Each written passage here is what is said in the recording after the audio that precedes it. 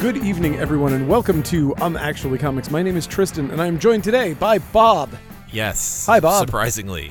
I know. Here I am. I made it seem like it was a special announcement. No, I know. Because I like that. It's special every time. Well, Bob. when I come into the store, it's always like, you're like, oh, hey. that's right, Bob. Oh, hey, it's you Bob. exist. You have uncovered something about me that I am like an infant in that when someone is gone, I don't know that they exist, and then I see them again, and I'm like, oh yeah, Bob exists. Yes, object permanence is not my forte, as it turns out. That's why we love comics that come out every week. Thank God. If not, I wouldn't know that things continue to happen, and they're all new to me all the time because I forget everything. X-Men? What's that? What the fuck is that? Wolverine? That guy's cool. They should do some comics with that guy. They should do some good comics with him. Oh, I mean, yes. I actually, spoiler alert for the podcast, I actually really liked X-Men this week. Oh, nice. I had a blast with X-Men this week. That's cool.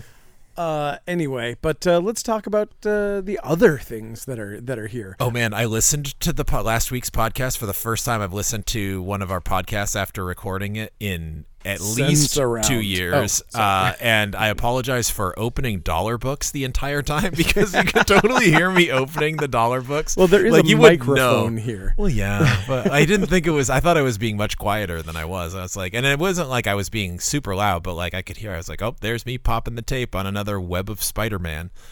Which, by the way, those were fun to revisit after watching, especially after watching Spider-Verse. Yes, because he has a web of Spider-Man. He has a web of life. It's the web of I hope that somebody writes a song about that. Maybe Elton John. It's the circle of life. Oh, sorry. It's a little different. He changed the lyrics. I will say one thing. I just want to say one thing before we get started. I haven't actually done this. I'm just going to tell people who listen to the podcast what's up. Ooh. And what's funny about the podcast is that I've found that locals barely listen to it, and that it's all people who are from away who listen to it for the most part. Oh, cool. Like, it's people who have left Portland and are like, oh, yeah, Portland. Huh. There used to be that weird store there. Listen to that. Wait, is that Magna Prime? Does Magna Prime not live around here? He doesn't live around here. No, that's true. I don't know Magna Prime other than just from the handle. Yeah, he's a long-time customer of the store, and I don't want to blow up his spot, so I'm not going to say what his name is. But don't say it. Yes. Just tell me later. Because I don't want people to steal his identity using all of the information. I'm going to sprinkle clues throughout the episode so you can steal his information later. Oh, okay. No. Breadcrumbs. Yes, breadcrumbs. Yeah. So we're doing a thing. We're doing a board game night. Oh, it's happening. Yes, we are. It is at Rigby Yard. That is the secret that we haven't told anyone. It's on Wharf Street. It's a gorgeous location. Like I can't even tell you how gorgeous this location is. That used to be the Sahara. No, it used to be on Wharf Street though. It used to be something. So literally, I mean, the site of it used to be Wimpy's or whatever that hamburger place was. Okay, so it's in further. Okay, so it's literally that first block. It's like there's a whiskey bar on the corner. Mm-hmm. That's the same building. That's the same. Yes, that's what I was thinking of. That used to be a bar that I can't remember. And then it keeps going all the way down, and it's a restaurant, and like has beautiful tables, and it's got a steampunk aesthetic, and it's just cool. They renovated for COVID, so all the tables are really far apart, but they're big wooden tables, and they're perfect for gaming. So we're gonna do a thing at this location. And we're going to see if people are willing to actually pony up for it, because if we can't get paid for it, I'm not going to put all of our time and effort into promoting and organizing and all that shit. People have to actually pay for the tables, or else we're going to be like, fuck it, we just won't do it. But we'll see. It is possible that this will work. So we're going to start eventually. We don't know when, but it is going to be, the first one is going to be July 5th. It's 6 to 10 at night. That is a Wednesday. So it's going to be the first Wednesday of every month. Oh. From here going on, Rigby Yard. And we're going to do a reservation system on the website where you can choose your table. And each one will be listed like a comic would be on the website. So you pull up basically you go to this listing, and there'll be one listed for each thing.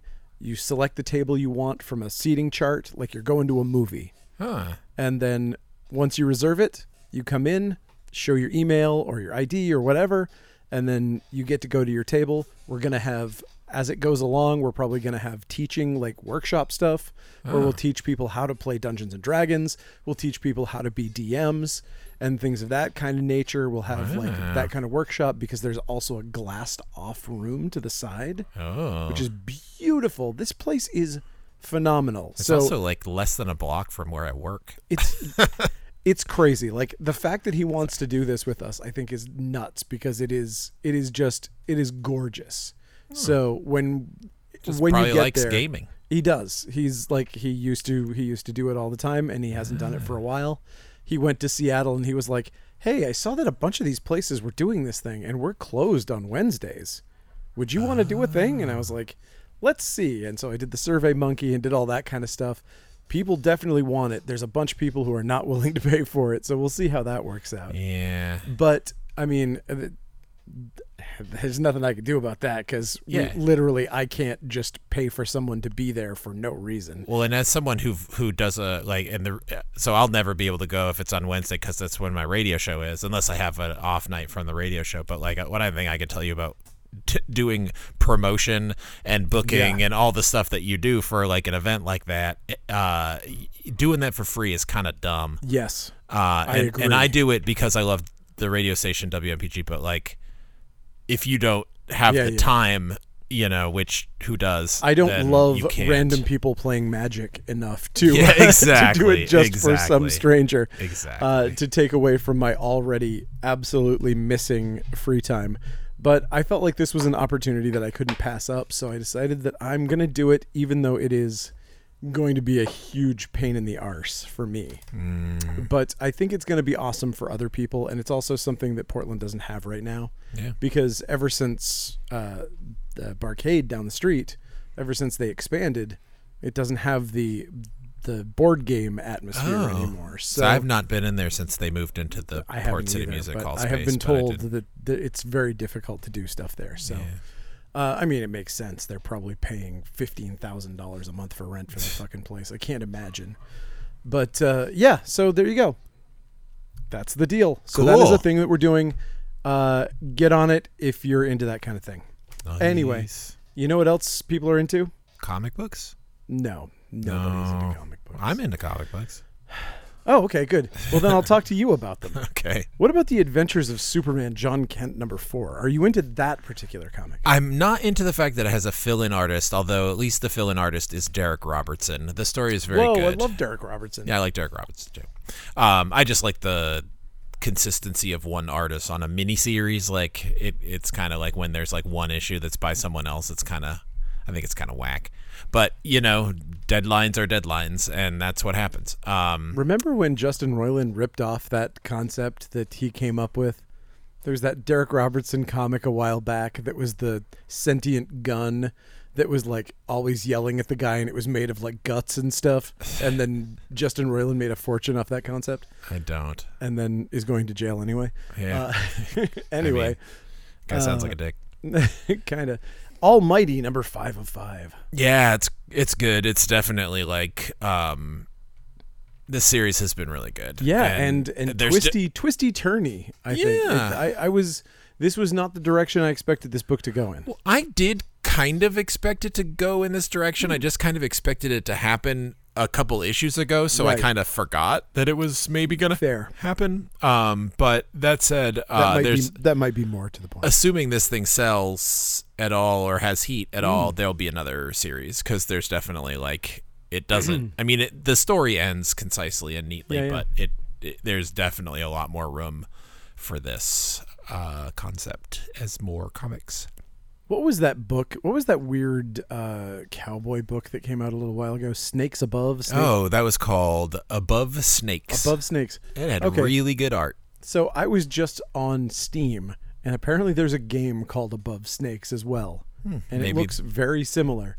I wonder if one is based on the other. Or maybe it's based on the... That would make sort of sense. Or maybe it's just an expression that somehow cowboys say. That I've never heard. Maybe. I don't know. Was in the zeitgeist for some reason. Yeah, that's interesting. Yeah, I thought that was weird. It's especially weird that I'm fucking around on Steam. I shouldn't be doing that. Get off it. I know. I'm kidding. Excuse me, I'm not really yawning. Just pretending. I'm just for the audience at home. I'm just like Rose the Hat. I'm on the steam. That's a reference to a Stephen King story called Dr. Sleep. Anyway, I saw that film. Yeah, I did too. It was okay. It was okay. Astrobots, number 2 of 5. If you like the Transformers, this is a comic you'll enjoy. This is literally the Transformers. This is only the names have been changed to protect the innocent. This is your Mexican knockoff Transformers. Yeah. Actually, pretty good art. Oh, the art is fine. I didn't look at the first one. The art is fine. The story is by the guy that did the story that everybody cares about for Transformers, and people wanted to see the end of his story, and here's where you're going to find it. Cool. I still don't think that... I can't imagine that it's selling well enough to pay for itself, but I'm glad they did it, I guess. It sells itself to pay for itself. I wish. Comics... It's very difficult to break even selling comics. Oh yeah. As I'm here to tell you. Anyway, Batman 136. Yeah, it's decent. I liked it. Yeah, it moves the story forward. It's kind of a transition issue. I like the artwork. It was a little. I like Zdarsky a lot, but I kind of. If I had like one thing about him, it's just that like he knows where he wants the story to go, and it kind of like characterization doesn't seem like it's always like, I don't know, like just the way Batman is acting is kind of just like, I don't know. I feel like I want to push back against that. You can. Because I feel like that's what I like about this is that there has been so much no one knows. No one understands.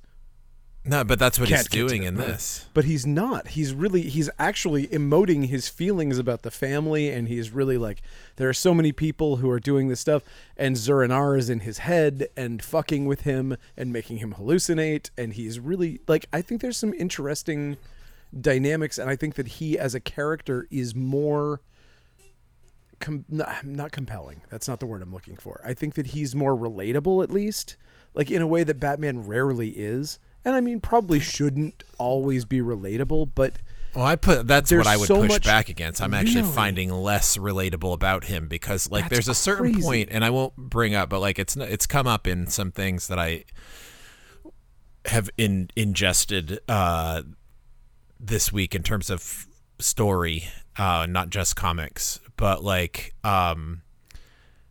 sometimes the characters just do a thing to make a thing happen as opposed to like doing like it like I don't honestly like it's very difficult to talk about this without talking about Spider-Verse specifically because it's like just totally in my head right now, but there's just certain things that I'm just like, why wouldn't you do this? Why in this situation wouldn't you do this? It's the normal thing that any person would do, and they don't do it, and it's because if they did that, then story would go in a different direction, and story needs to go in this other direction. Yes, and it's like story over characterization. And for me, I now know what you're talking about. And it's a point. Do agree that it is a point reduction for me. Yeah, that like out of a 10-star story, I feel like that takes 2 stars out of it. But I do think, it is good, and I do like. It's a comic I buy. It's a comic I collect. But as far as Batman the character, I feel like he is showing parts of. This is weird. This is hard to explain, because it's like saying he's showing parts of himself that he's never shown before. But it's not that. He's.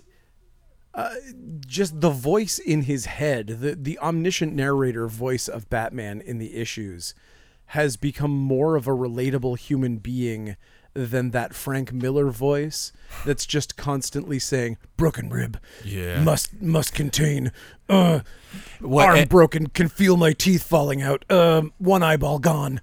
And the thing that I do really think that Zdarsky does awesome with this, specifically with this issue too, is like having the ancillary characters show up and be like, hey, and then they're like, oh, Batman, why is, like you can tell that they know that something's up, even though they don't let you know that something's up. And I think that that's where he's very smart and a very good writer. And I know that it's like a long-term plan.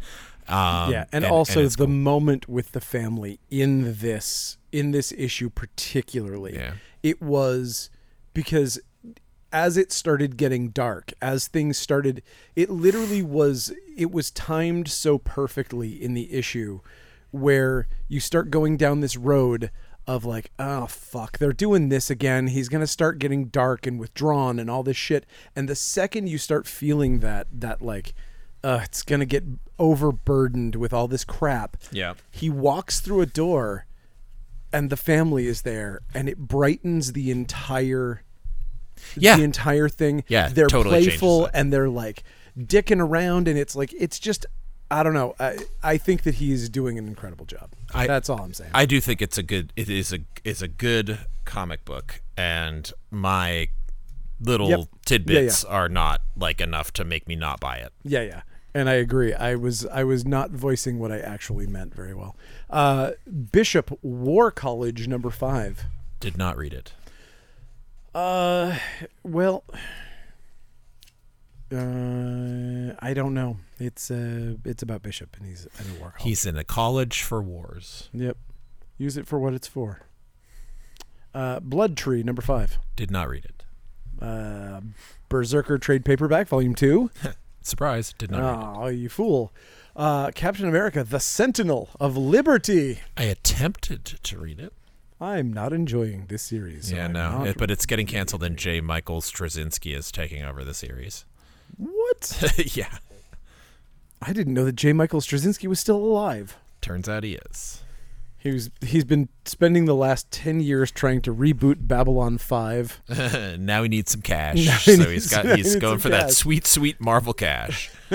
And yes. Honestly, notorious overpayers, Marvel.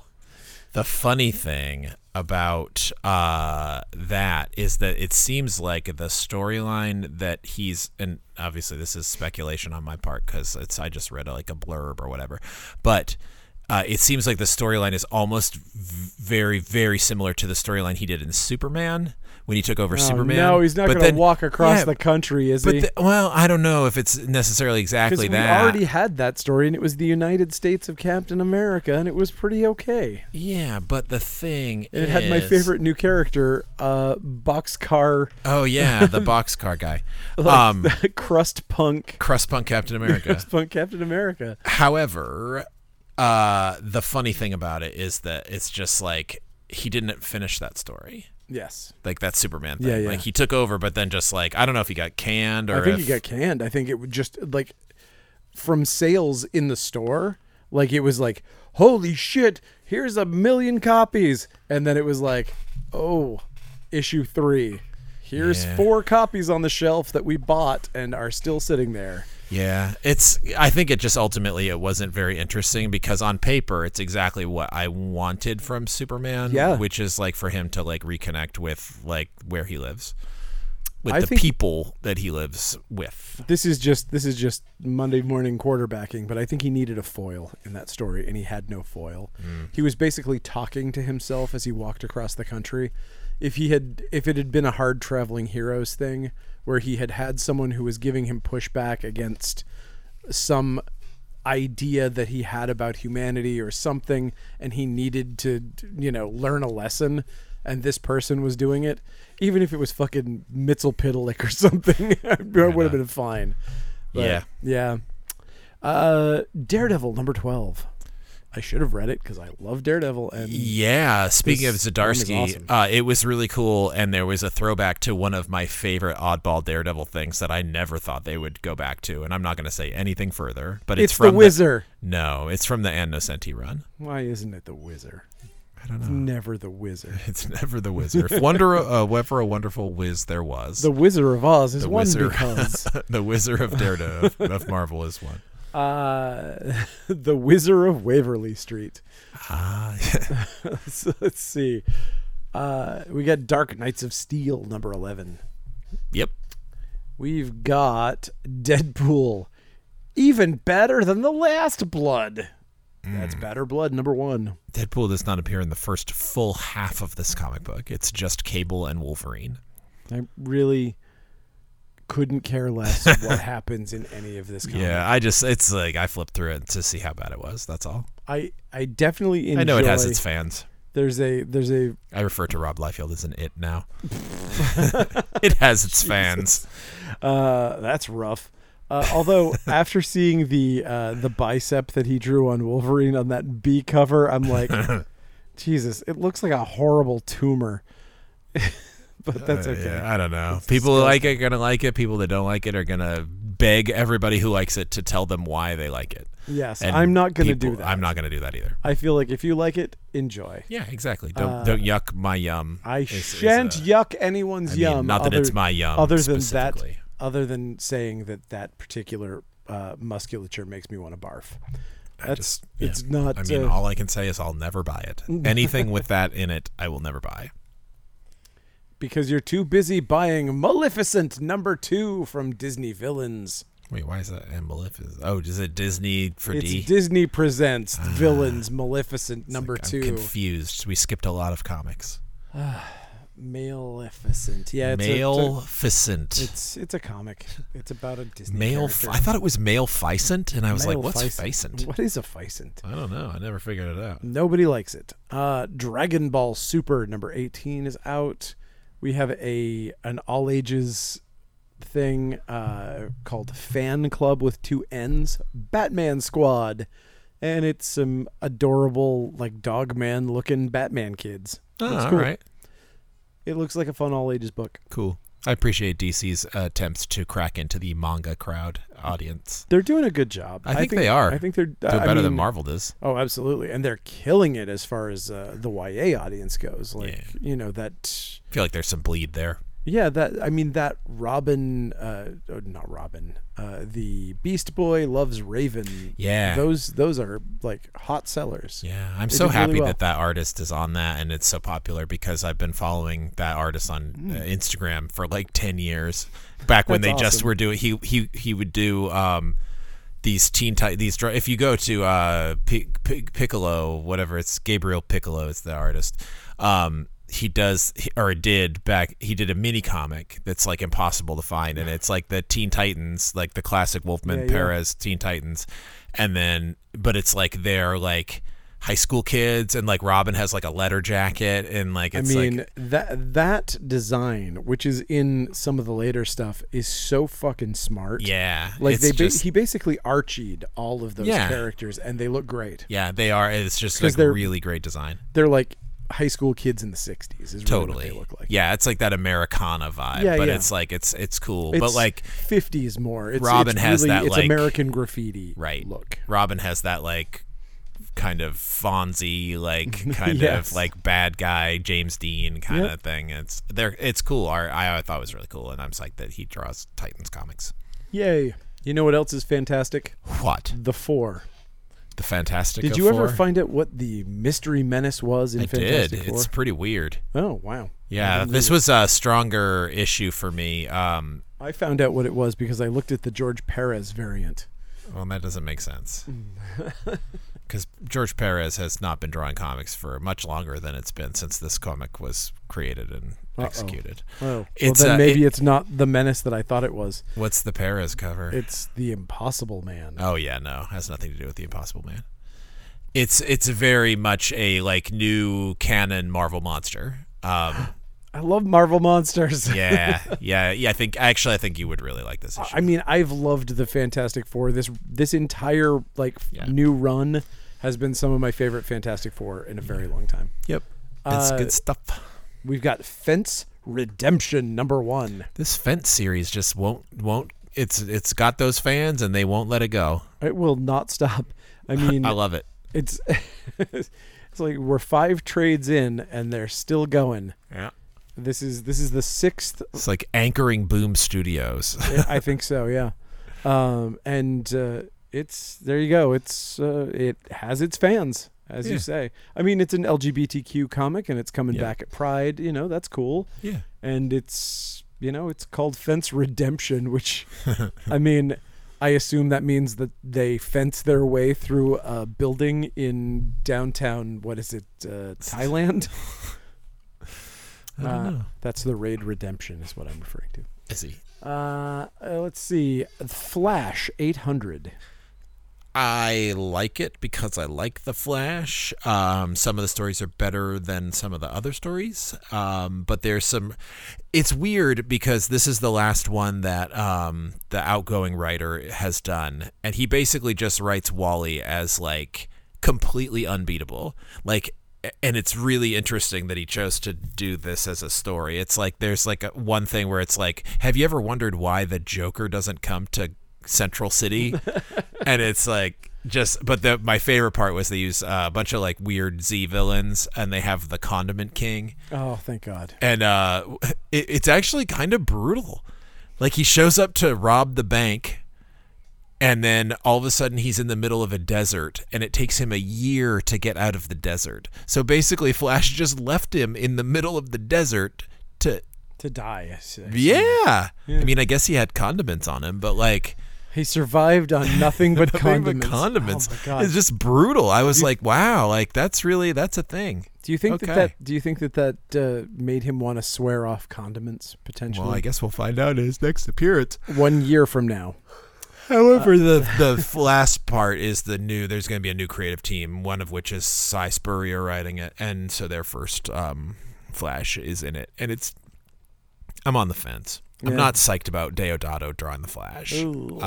However, I just really like the Flash. Deodato's a weird choice for the Flash. I'm around for an issue at least. I'm not someone who dislikes Deodato at all. No, he's not a bad artist. It's not a style angel. I'm having a hard time picturing him doing the Flash. Yeah. I do actually enjoy him on several things, but the Flash is not one of them that I could remember when they did Dark Avengers? Like that's the kind of comic I would want that guy to draw. He's perfect for that stuff. Yeah. He's perfect for the Punisher. Also, he's really good at posting pictures of his muscles. A lot of comic artists lately and writers. That's kind of all they do. Yeah, this was actually years ago that he did it. But I mean, like you look at what's his name, Spawn Batman artist Capullo. Capullo loves to post weightlifting photos. I mean, even how buff I am. Even during quarantine, you see Bill Sienkiewicz.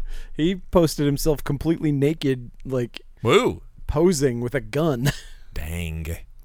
I mean, dangle is what it was. Heyo, and also I don't know how old he is. Pretty proud of that one, but it kind of doesn't matter because he's in fucking incredible shape. Nice. I probably would have posted. I wish I had that too. Problem.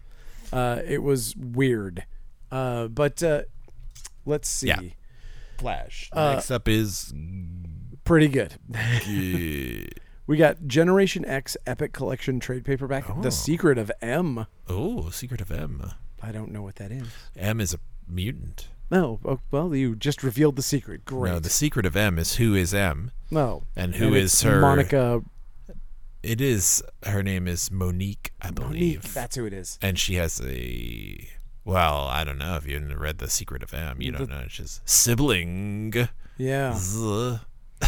That's right. Yeah. That's probably the secret. That's probably the secret. Okay. I'd be willing to bet that that's the secret of M.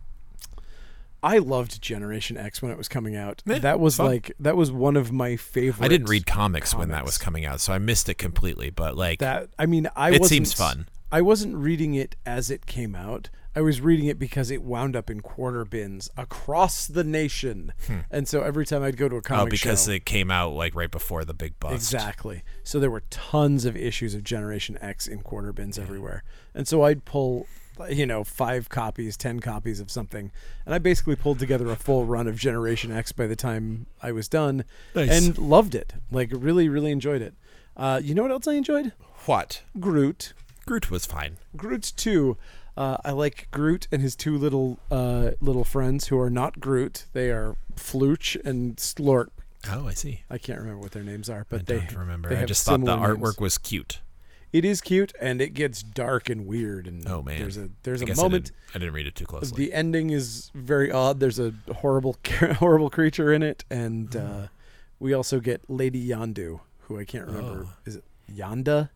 Oh man, it is the Marvel's week for lady version of, because the Deadpool has a Lady Shatterstar. That's true. Which would be a spoiler if anyone read that comic. I mean, it was on the internet. Yeah, exactly. I shouldn't have said that out loud. I'm sorry. Nobody Disregard cares. my words. You did not hear what I said. Nobody cares. Let's see. Everyone cares about Lady Shatterstar. Hell to Pay, number 5 of 6 is out. Hell to Pay. We got, due to a request from a person, we got Hunt, Kill, Repeat from Mad Cave Studios. I got the first 3 issues because I don't really carry Mad Cave normally, because there hasn't been a lot of stuff that I looked. I don't want to diss Mad Cave, but there had never been anything that looked like it fit the store, so I hadn't picked it up. But this. Yeah, maybe take a look, because this was might be really one pretty worth good. looking at. I was pretty into it. Yeah. I didn't. It wasn't like a take it home because it's on paper I don't like, but yeah, the artwork was pretty good. And the basic storyline is that I'm going to say the European pantheon, the Greek pantheon. My brain isn't working. The Greek gods are like, fuck this. People and their technology were coming back, and they wipe out everything, and they take over, and they're bad, and they suck. And Artemis, one of them, falls in love with a mortal, and they are just want to live their life, and she doesn't want to be a goddess anymore. So, but then Zeus finds out, and he kills her husband and her baby, and she is pissed off, and then Hunt, Kill, Repeat. So Artemis basically he gets fridged. Got it. He gets fridged for her, but it was, I don't know, it was, I just thought it was good. I like Greek god stuff, but the art did not suck. And the storytelling was good. Like, it was not difficult to figure out what was happening from page 1 all the way through, and I read all 3 issues. I spent more time reading this than comics I bought. I was actually very impressed by the internal art. It was really good. Yeah, it was good. I wish the covers were better. Yeah. The covers are a little lackluster, but the interior art was very strong. I think that was kind of what made me not want to get this series originally, was the fact that it reminded me of like a Top Cow kind of thing, that I was like, it just looks like it just looks generic from like the covers. darkness or something. Yeah. Which is not really my bag. Yeah. Actually, I say that, but I've loved a lot of Darkness comics. Let's say modern Darkness comics that I haven't liked. I hate this place. Copyright Dan Cortez, 1996. No, sorry, that's I Love This Place, the Burger King ad. Of Dan Cortez, that MTV guy? MTV Sports fan. MTV Sports. He then became the Burger King guy. And then he became nothing. He literally, the 90s ended, and he exploded into just a cloud of butterflies at sunset. And it was the year 2000, and Dan Cortez was never heard from again. That's why they called him Y2 Cortez. That was actually the Y2K bug. The only thing that it affected was the robot known as Dan Cortez. Correct.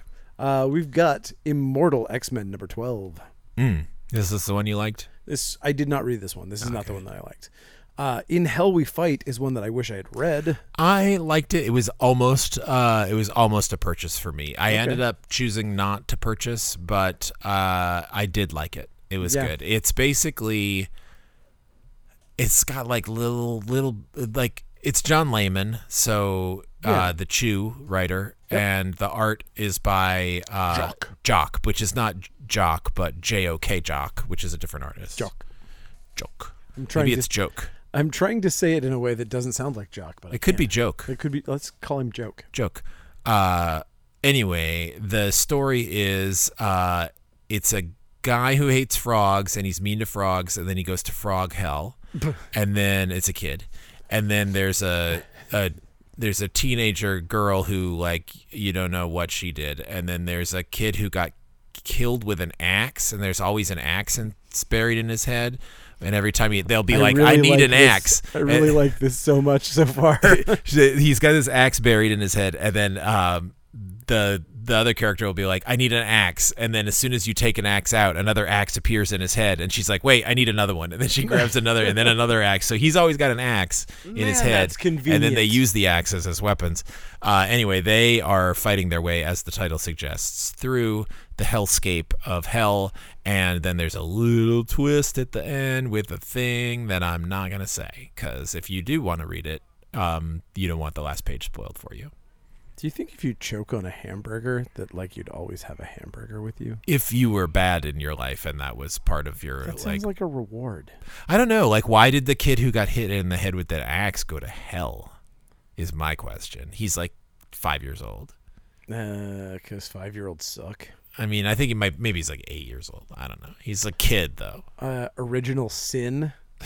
We all go to hell because he didn't repent and find Jesus. Yes, there's this great Stephen King story that basically the whole thing, the horrible truth of life is revealed inside it. I can't remember which one it was. It was maybe from 5 to Midnight or whatever that one is, but it was that when you die, you go to this alien world as a slave for these ant creatures.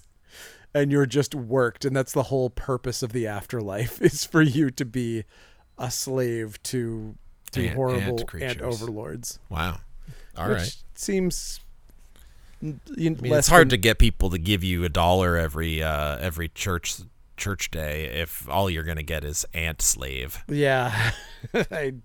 Whatever it is. If you're like, hey, eternal salvation, it's like, yeah, okay, yeah, here's $5. Seems like a better idea. What about Invincible Iron Man #7? I don't love this comic, but really? I don't really love Iron Man in general, so it takes something extra to get me to get on board. Fair enough. Iron Man. I do like this series, and I did not read this, so I clearly don't like it enough to be reading it, but I have liked it more than previous issues. Previous series. Sorry. We got the Invincible Universe Compendium finally. They finally reprinted all of these. Ooh. That would be the Adam Eve series and the Invincible Universe and Guardians of the Globe. Those two, there's the Guarding the Globe Volume 1 and Guarding the Globe Volume 2. And there's the Adam and Eve Rexplode miniseries that never got published in trade paperback. So this is a very cool bunch of stuff that if you have read everything else from Invincible, you get all this cool stuff. Nice. And a lot of it's really good stuff. Cool. Let's see. The Joker, the man who stopped laughing and started getting real. And started getting real with Dan Cortez. Joker, the real world. That was my peanut butter. Anyway, it's a comic. Yeah. And then in addition to that Joker comic, we have Joker Uncovered #1, which is all the covers to the Joker comics. Yes. Without any content. Well, there is like one that Frank Quietly cover, which would arguably for me be like the one that you would want in pinup form the most. Yes. Has a little tiny Joker drawn on it that's like, hey, look at me. I'm the Joker. See? And I'm like, why would you draw on this one? Yeah. There's a million throwaway covers in here you could doodle all over. Honestly, like doodle all over all of them. Yeah. Why just single out Frank Quietly? I don't understand. Whatever. I will say, this is apropos of nothing. It's just a recommendation. I just started watching Batman Brave and the Bold. Oh, nice. Yeah, which I hadn't seen in forever. Yeah. And so I started rewatching it. And the Joker in Batman Brave and the Bold makes me so sad at the direction that they're currently using the Joker. It's like, he could be so fun. It's almost as though they need to bring Golden Age Joker in under a different name.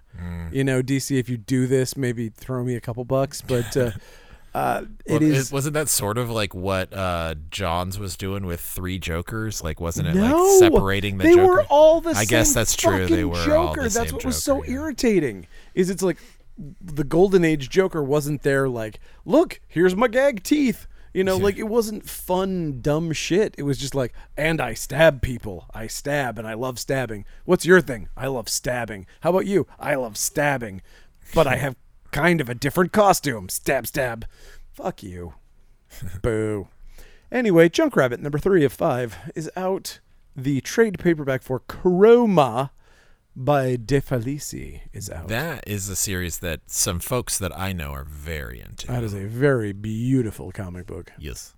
The art is fantabulous. Yes. And like a frogman, even, one might say. Lamentation number 2 is out. Yep. And we got a new Loki ongoing starting this week. Loki number 1. Loki number 1.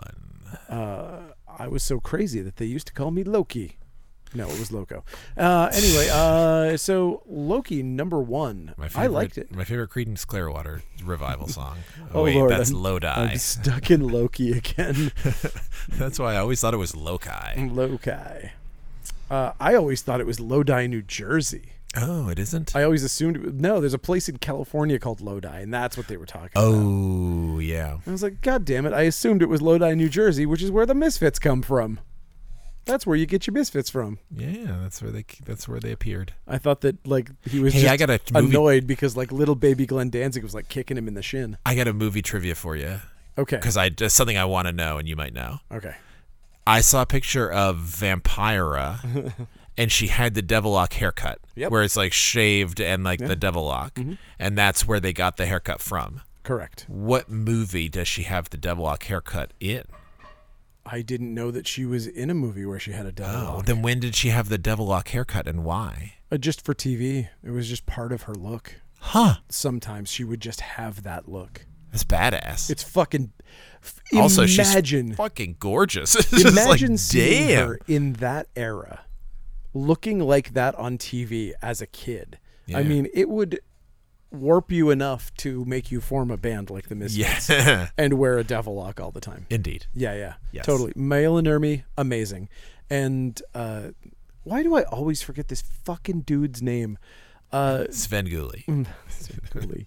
There was I'm sure there's somebody out there who's like smashing their radio trying to get me to say the right name, but he's a comedian, he's a stand-up, and he did stuff with Mystery Science Theater. He did a show called Stan versus Evil. I vaguely remember that as a thing that exists. He's a stand-up. He's fairly well known, I would think. He's like one of Bobcat Goldthwait's friends, and you know, like one of those guys. But he took care of Maya Nurmi into her old age, like out of the kindness of his heart, basically, like, like literally cared for her in her elder years until she died. Wow. Basically gave her hospice care in his house. Fascinating. That's and he wrote a book about it. Oh, wow. And I think that's really cool. Yeah, that is really cool. So go that guy. Yeah, exactly. I saw an episode of CSI that had Bobcat Goldthwait and Gilbert Gottfried on it. Holy fuck. Oh, and Jeremy, what's his name? Piven. No. Irons. No. Spoke in class today. No, Jeffrey Ross. Oh, okay. Jeffrey Ross. Perfect. I think there might have been another comedian in it as well, but I was like, ugh, whoa, crazy. But anyway, sorry. I love Bobcat, but I mean, think about two voices that you'd love to just hear having a long conversation together. I think it would go a little something like, no, I don't. I'm just kidding. Thank you. Thank you so much. I was like, oh no. Oh boy. Oh no. Lore Olympus, Volume 4 is out. This is that web series that everybody's cuckoo gaga about. I see. Love Everlasting number 8. Good stuff. Magic Order number 4 of 5. It's number 4. It's number 5 of series 4, and it's 5 of 6. Fuck, I hate that. That's every insane. time. Just call it Magic Orders. Yeah, I do have a little bit of numeric dyslexia, so whenever that comes up, I'm always like, nope, that's not where that number goes. Yeah. But Magic Order is out, and so is Money Shot with a Cherry Pop-Tart cover. Well, because Cherry Pop-Tart's in it. What? Yeah. How does that work? So this I can't. This series is great, it's first of all, let's just start off with Nacho Serra is not on it as a writer anymore, which is a little bit of a bummer. But Tim Seeley is a great writer, so Tim Seeley's writing it, and then Giselle, who is like the only modern Archie artist that I even kind of like, is Giselle Legaspi or something like that. Yeah. She is drawing it, so it has very almost like Archie adjacent art, but like it's good. Anyway, the storyline is that all of the rich dickheads go to space, but most of them die. But Jeff Bezos makes it to another planet, and then immediately transforms this planet into a Amazon hellscape. And it's like basically Amazon planet. And then they're expanding the empire. So one of the things, and it's basically like it's like Bezos, but it's like Disney as well. So there's like he has these animatronics that he can create, and all of them are in the form of Disney owned or adjacently owned properties. So there's like Avengers, there's like a Mickey Mouse, there's a whatever. But then for himself, he makes himself a cherry Pop-Tart that he can hang out with and fuck. And so now the Sexplorers are in space doing their thing. They have to take this guy out because the alien race from the previous series and reasons. Good God. So they're trying to take him out, but they just end up fucking all the Disney characters instead. And there's literally like a scene of Mickey Mouse like having sex from behind, and it's like says hump hump hump. It's so fucking good. It's so fucking good. I love it. But yeah, the one of the things that's like kind of special about this is that it's actually like they licensed Cherry Pop-Tart to appear in it, and so even though it's not actually Cherry Pop-Tart, it's like an animatronic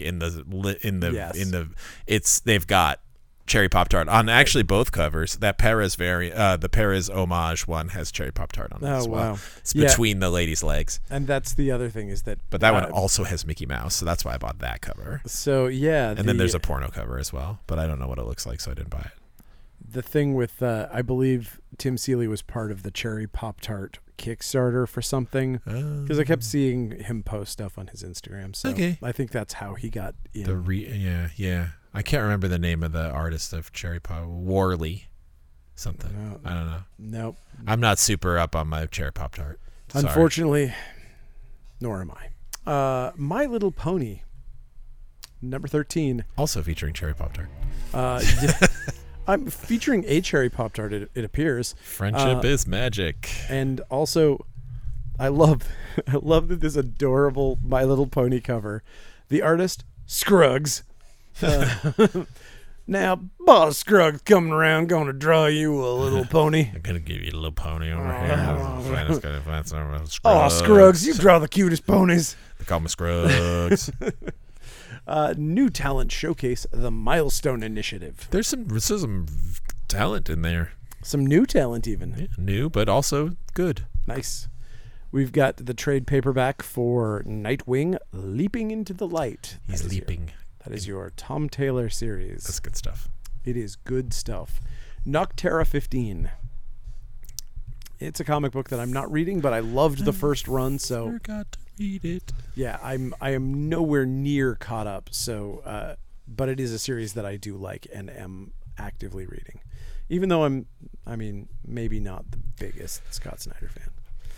Once Upon a Time at the End of the World trade paperback of Volume 1 is out. Nice.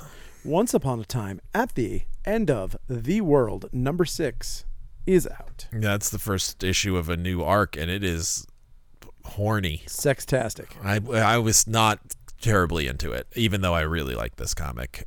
This issue, I was just like, what is this?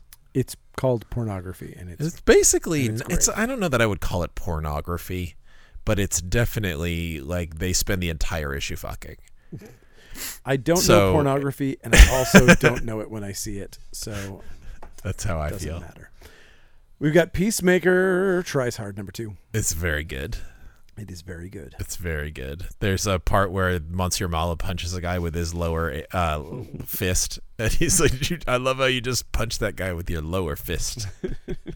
I love Monsieur Mala so much. I'm so glad that Monsieur Mala is in something and being treated as insanely. Like, the fact that Monsieur Mala wasn't in a James Gunn thing for DC blows my mind, because he's such a James Gunn character. Yeah. Like, I can't... His story is so crazy. It is pretty crazy. And it is also like one of... They did use him in the Doom Patrol series, but that was obviously not James Gunn. Oh, that's true. Okay, so that's probably... And he was only in one episode. So, give me the actual lowdown on this character. The Brain was a scientist, and I can't remember what happened to his body, but he eventually just was a brain, but had a body that he had the ability to like make stuff still. Yes. I don't really understand why the Brain doesn't make himself a body, but whatever. Sure. Or no, maybe no, he made Mala, which is Mala was just an ape, and gorilla, sorry. Yes. And he made him smarter. And then they were hanging out, and Mala was like his assistant. And then the Brain's body was destroyed, and Mala couldn't make him a body, but he made him a jar. Yep. Somehow he could make a thing that kept a brain alive forever, but he couldn't make a robot body with arms that moved. He's just too burly. Yeah, I've never... That's the weirdest thing about the Brain, is that like he always has just been a brain in a jar. And even in a series where they have a guy... who's just a brain, he has a robot body. It's like it never is ever really addressed why. Because he's always trying to make himself a body. Angle between the Brain and Monsieur Mala. Yeah, Grant Morrison brought that into it. Like, in his run. Yep. Yeah, but that was actually, they died. Oh, like they confessed their love to each other and they died, and then they've just been brought back a million times. But they are. Well, Jesus. Sorry, everything broke. That was surprising. Yes, it was. Ghosts in our machine. Yeah. Well, anyway. Also really flimsy, shitty mic stands. That's weird. Anyway, yes. That's so I don't know if that really explained anything. I think weird. Ultimately part of the story of Brain and Monsieur Mala is that it isn't really explained. They just always just were, and most modern Brain stories involve him trying to make a body for himself, and I just don't know why it never works. Needs to be like he takes a body from someone else. Like, you just make one. You're a brain. That, I mean, maybe he's just not a robot scientist. He's just not as good at it as he thinks he is. I don't know. It's weird, but anyway, I love them, and they're in it. And they're really good. And Peacemaker Tries Hard #2, which is the comic we were actually talking about. Phantom Road #4, also good. Poison Ivy #13. I read it. It's fine. I'm sure it's somebody's distinct cup of tea. What about these 2 Pokemon books? Pokemon Trainers Mini Exploration Guide to Hoenn and Sinnoh. Oh, Sinnoh. It's my favorite Pokemon region. That is a good region. I'm a fan of Sinnoh because it has... Piplups? Does it have Piplups? Does it have garbage?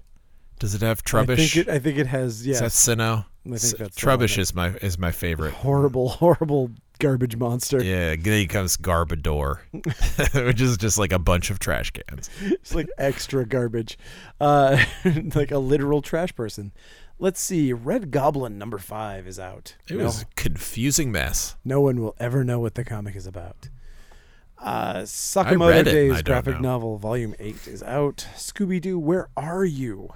#122. Oh man, they fight Pan. Yeah. I thought that was pretty novel. That is. They're just like, okay, we need another one. How about Pan?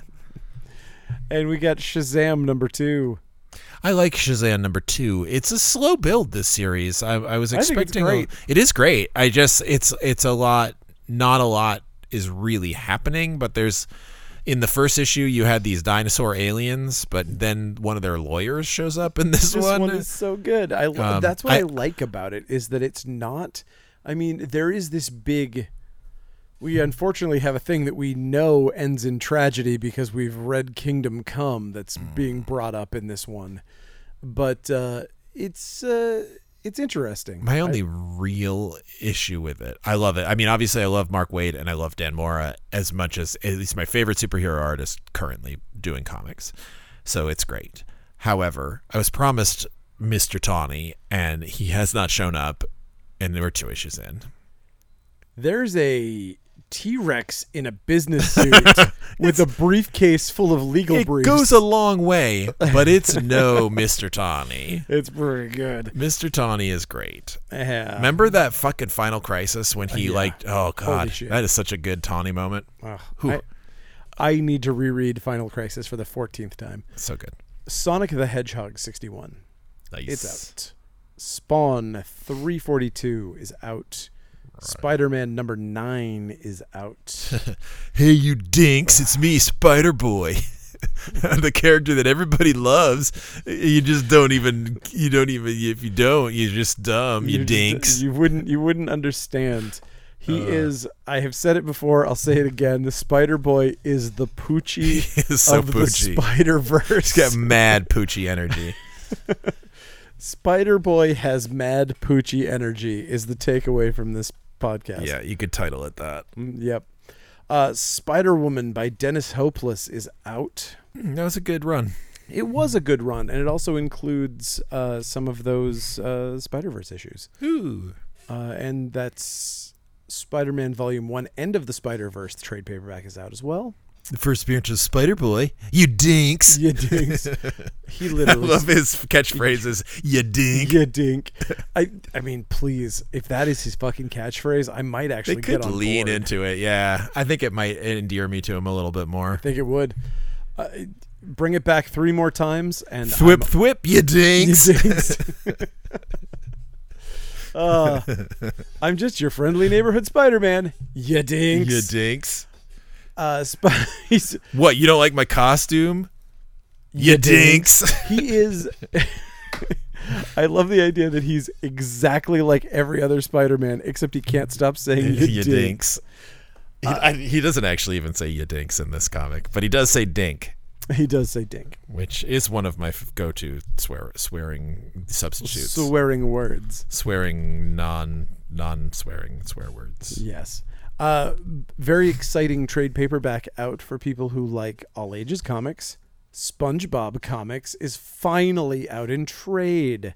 So that is awesome. This comic is so good. Yeah. Features top talent. Ridiculous. Like completely absurd levels of talent on this book. Yes. It was always good. Didn't like Tony Millionaire have some stuff in it? I know Jerry Ordway did all the Barnacle Man or Mermaid Man. Or he did Bissett. Oh, okay.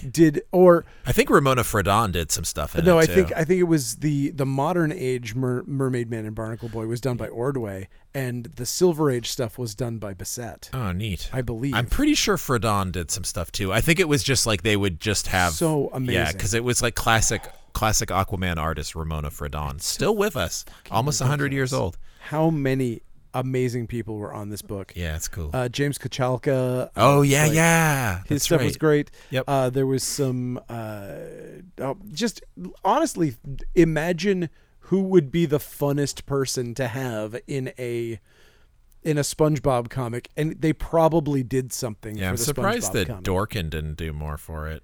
He did something. I know he did stuff for it. That's cool. But not. It wasn't all over it, but he definitely was in it. Seems like a good candidate for that. But. Yeah. No, this is just cool. a phenomenal series. Nice. Star Trek Defiant number 4 is out, and Star Trek Deep Space Nine Dog of War. Turns out that dog's a collie, or like a little corgi. I was like, I thought it was a metaphor. I thought it was a euphemism for actual, loosing the dogs of war. Nope, it's a dog that's in a war, and it's very cute. Star Wars number 35 is out. Pick it up now. It's the first appearance of Dr. Kuata, who will be very important because they look like Dr. Doom. Because we all know how universally popular all the new Star Wars things are. Whoever it is, it's literally just Dr. Doom, but that's okay.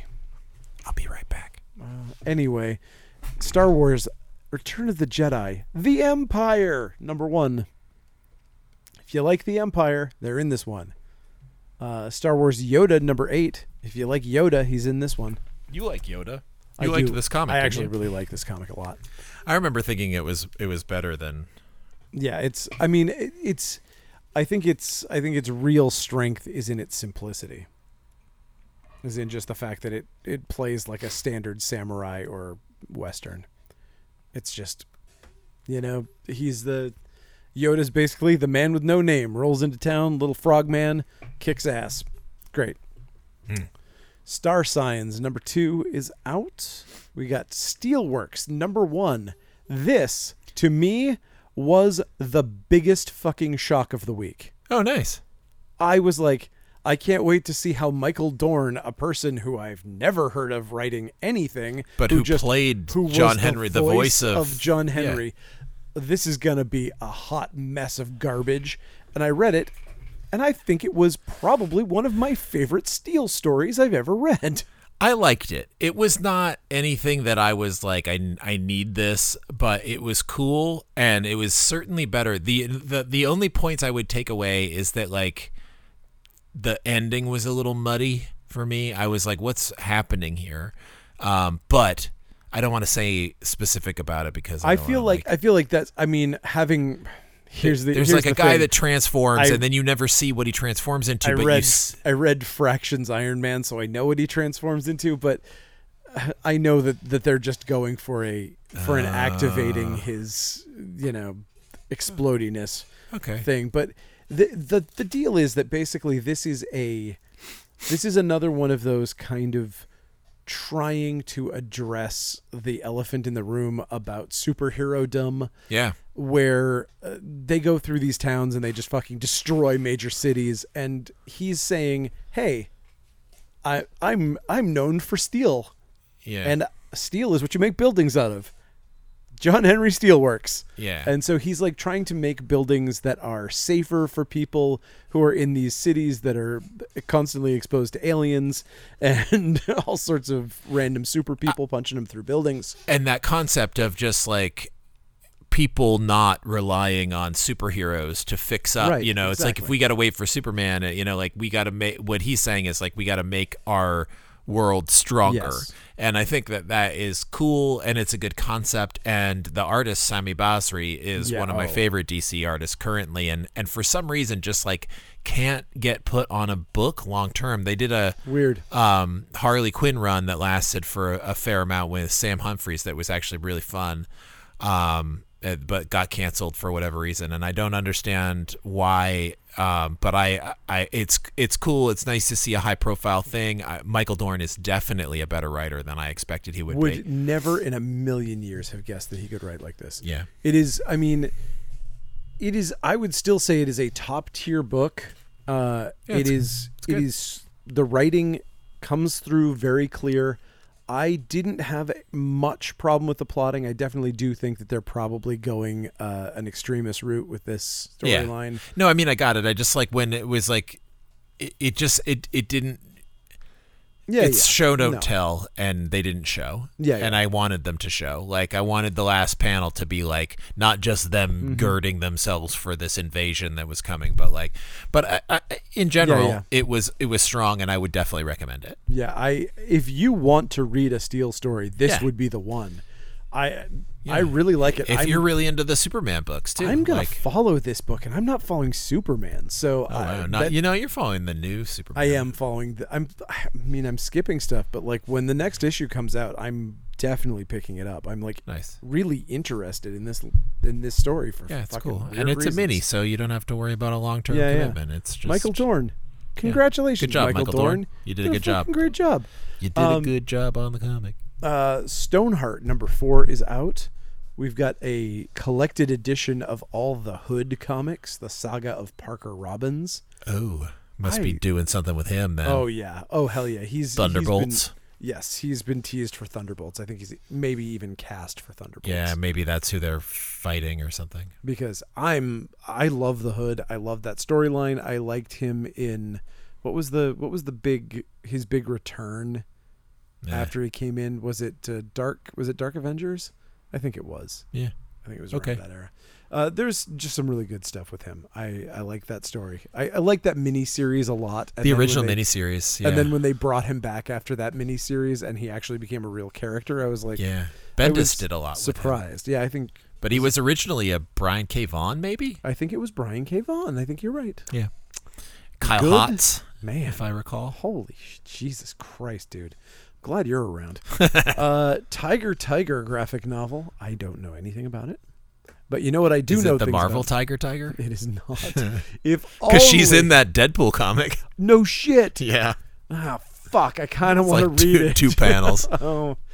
Oh, God. You put Madripoor in something, and I all of a sudden want to read it. Oh, yeah. Oh, that yeah, sucks. baby. Well, you know what I don't want to read, but I'm probably going to anyway. TMNT versus Street Fighter. Oh, man. You know what's great about this? Okay. Page 1, they're in the ring fighting. Nice. It's just like opens. It's just like Turtle fighting Ken. And it's just, or whoever it is. I can't remember. Ryu, I think. Sure. But it's just nonstop. They're in the ring fighting each other. That's it. Like, it's just like, boom. That's awesome. Street Fighter versus Turtles, page 1. There's no setup. There's no like, here's why the turtle. It's just like, nope, they're just fighting. They're in the ring. They're fighting. Here's what I want. Brilliant. Here's what I want out of this series. Fighting. Well, no. I want it to end, and then I want the regular Teenage Mutant Ninja Turtles series to pick up where this leaves off, and that just the first panel of that next one, fucking Michelangelo Hadouken somebody. And he's like, one of my friends taught me this. Nice. I'm going to use it all the time now. Hadouken! I want to see Blanca fight one of them. Yes. I don't know. It would be a big green fight, but yeah, I don't know. Blanca's my favorite Street Fighter. I mean, well, yeah, it's the one that can jump on your head and electrocute you. Yeah, he bites your head. And for some reason, that move, you can just button mash Blanca and like get your way through. Like, it was the only thing. Like, boy, I suck at Street Fighter. I was better at Street Fighter because you can button mash. Like Mortal Kombat, like I've sucked. I would get beat every time, and then they would do that thing where they sign Johnny Cage's name and throw it at me. I'd be like, "Fuck you!" I get so mad. But Chad, Street Fighter, I could be like, and like actually with Blanca, I could do stuff. Chad is such a good fucking Street Fighter player. It is disturbing. That's cool. Like, he is like all of those Capcom games. He is insanely good at. Just speaks the language. Apparently, he also beat Mega Ran and Open Mike Eagle at Street Fighter in the store. So nice. I forgot that Open Mike Eagle played my store. Nice. I was like, I didn't even know. Yeah, it literally, like, out back when we had a ton of pinball machines, we moved everything aside. Mega Ran and Open Mike Eagle played here. Nice. I was like, man, that's pretty fucking cool. Yeah. Anyway, let's see. Venom is out. Venom number 20. Walking Dead Deluxe number 64. Wonder Woman Historia of the Amazons hardcover is out. A beautiful, beautiful book that I have no interest in. And here are the 2 issues of X-Men that I very much enjoyed. That would be X-Men number 23 and X-Men Before the Fall, Mutant First Strike. X-Men number 23 is just a standard X-Men story, but we have the first appearance of a literal Tony Stark Iron Man Sentinel. Yeah, because some dickhead has taken over Stark Enterprises, and he's now working with those, so like it's all tied in there. Is that the one with the Mystique thing? The Mystique Destiny thing? No, I don't think so. Is that Immortal X-Men? That must be Immortal, because I didn't read Immortal. Yeah, because it's bananas. Oh, really? Yeah. I should read it. But I really liked this one, and that was just like a fun beat 'em up craziness, just kind of showing that they were not prepared for what's ahead of them, even though they seem so incredibly immortal. And then X-Men Before the Fall, Mutant First Strike number 1. I liked this one better. This is the appearance of basically a peacekeeping force of the X-Force brand, like going back to sort of a version of the old costumes, but combining them with like the Red Cross to basically make them the red X, the red and white X or whatever. Yeah. And it's basically Civil War, but like it happened on purpose to frame the X-Men. Yep. And so they have to kind of try to. Yep. Someone has sinister genetically created a time bomb mutant that had explosive things, biological things, like all sorts of bad things that when they detonated in the middle of this city, it literally made everyone sick and blew a big chunk of their infrastructure apart. Yeah. Everyone is being turned on the X-Men because they assume that this is a strike by mutants, and they go in there and they try to win hearts and minds, and it's actually just, there's a moment of them being, of Xavier, who's like, well, if we're gonna be gods, we might as well be benevolent ones. And it's like, just fucking shut up. Just shut the fuck up, dude.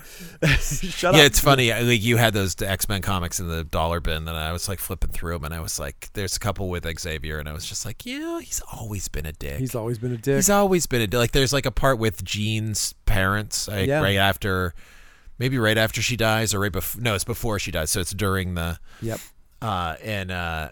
And he's just like, all of a sudden, like, he just like mind whammies the dad, so he's not mad anymore. It's like, what a fucking asshole. Like, that guy has every right to be mad. Like, I mean, yeah, that is another thing with the X-Men currently that I do not like is Jean, because she is very Charles Xavier on that front. Oh, is she? In this comic alone, when it's like, all of them are really upset about this, I'm going to shut down the language center of their brain for a while so that we can have a conversation. Oh my God. And it's like, no, you can't do that. No, that's a good way to win the hearts and minds. But also, like, that's another thing with the story. It's like, you need the story to go like, if you're a person on the world and all of a sudden this town blows up because a mutant did it, why would the first thing you're assuming be like, oh, it's the X-Men? They blew up this weird small town in the middle of nowhere as a first strike against humanity. That's a logical thing to think.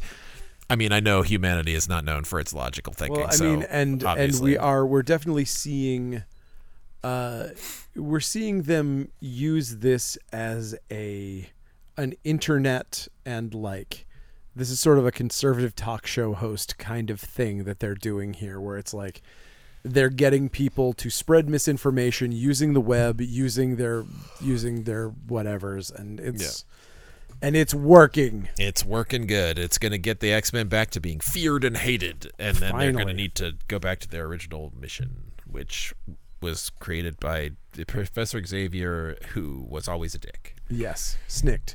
Anyway, there's Bamf, and also at the end, we got yokai cats. Very cute. Number 4, nice. And that's it. All right, we went way long, so thank you for listening. Follow us at Coast City Comics. Buy stuff from coastcitycomics.com. Rate and review this. Listen to our other podcast. Do other stuff. It's all good. We've got all sorts of stuff. And all sorts of things going on. Pay attention to this website for the game stuff. Absolutely. Subscribe to the newsletter. All that shiz. Thank you so much for listening, and we will see you next week. Good night.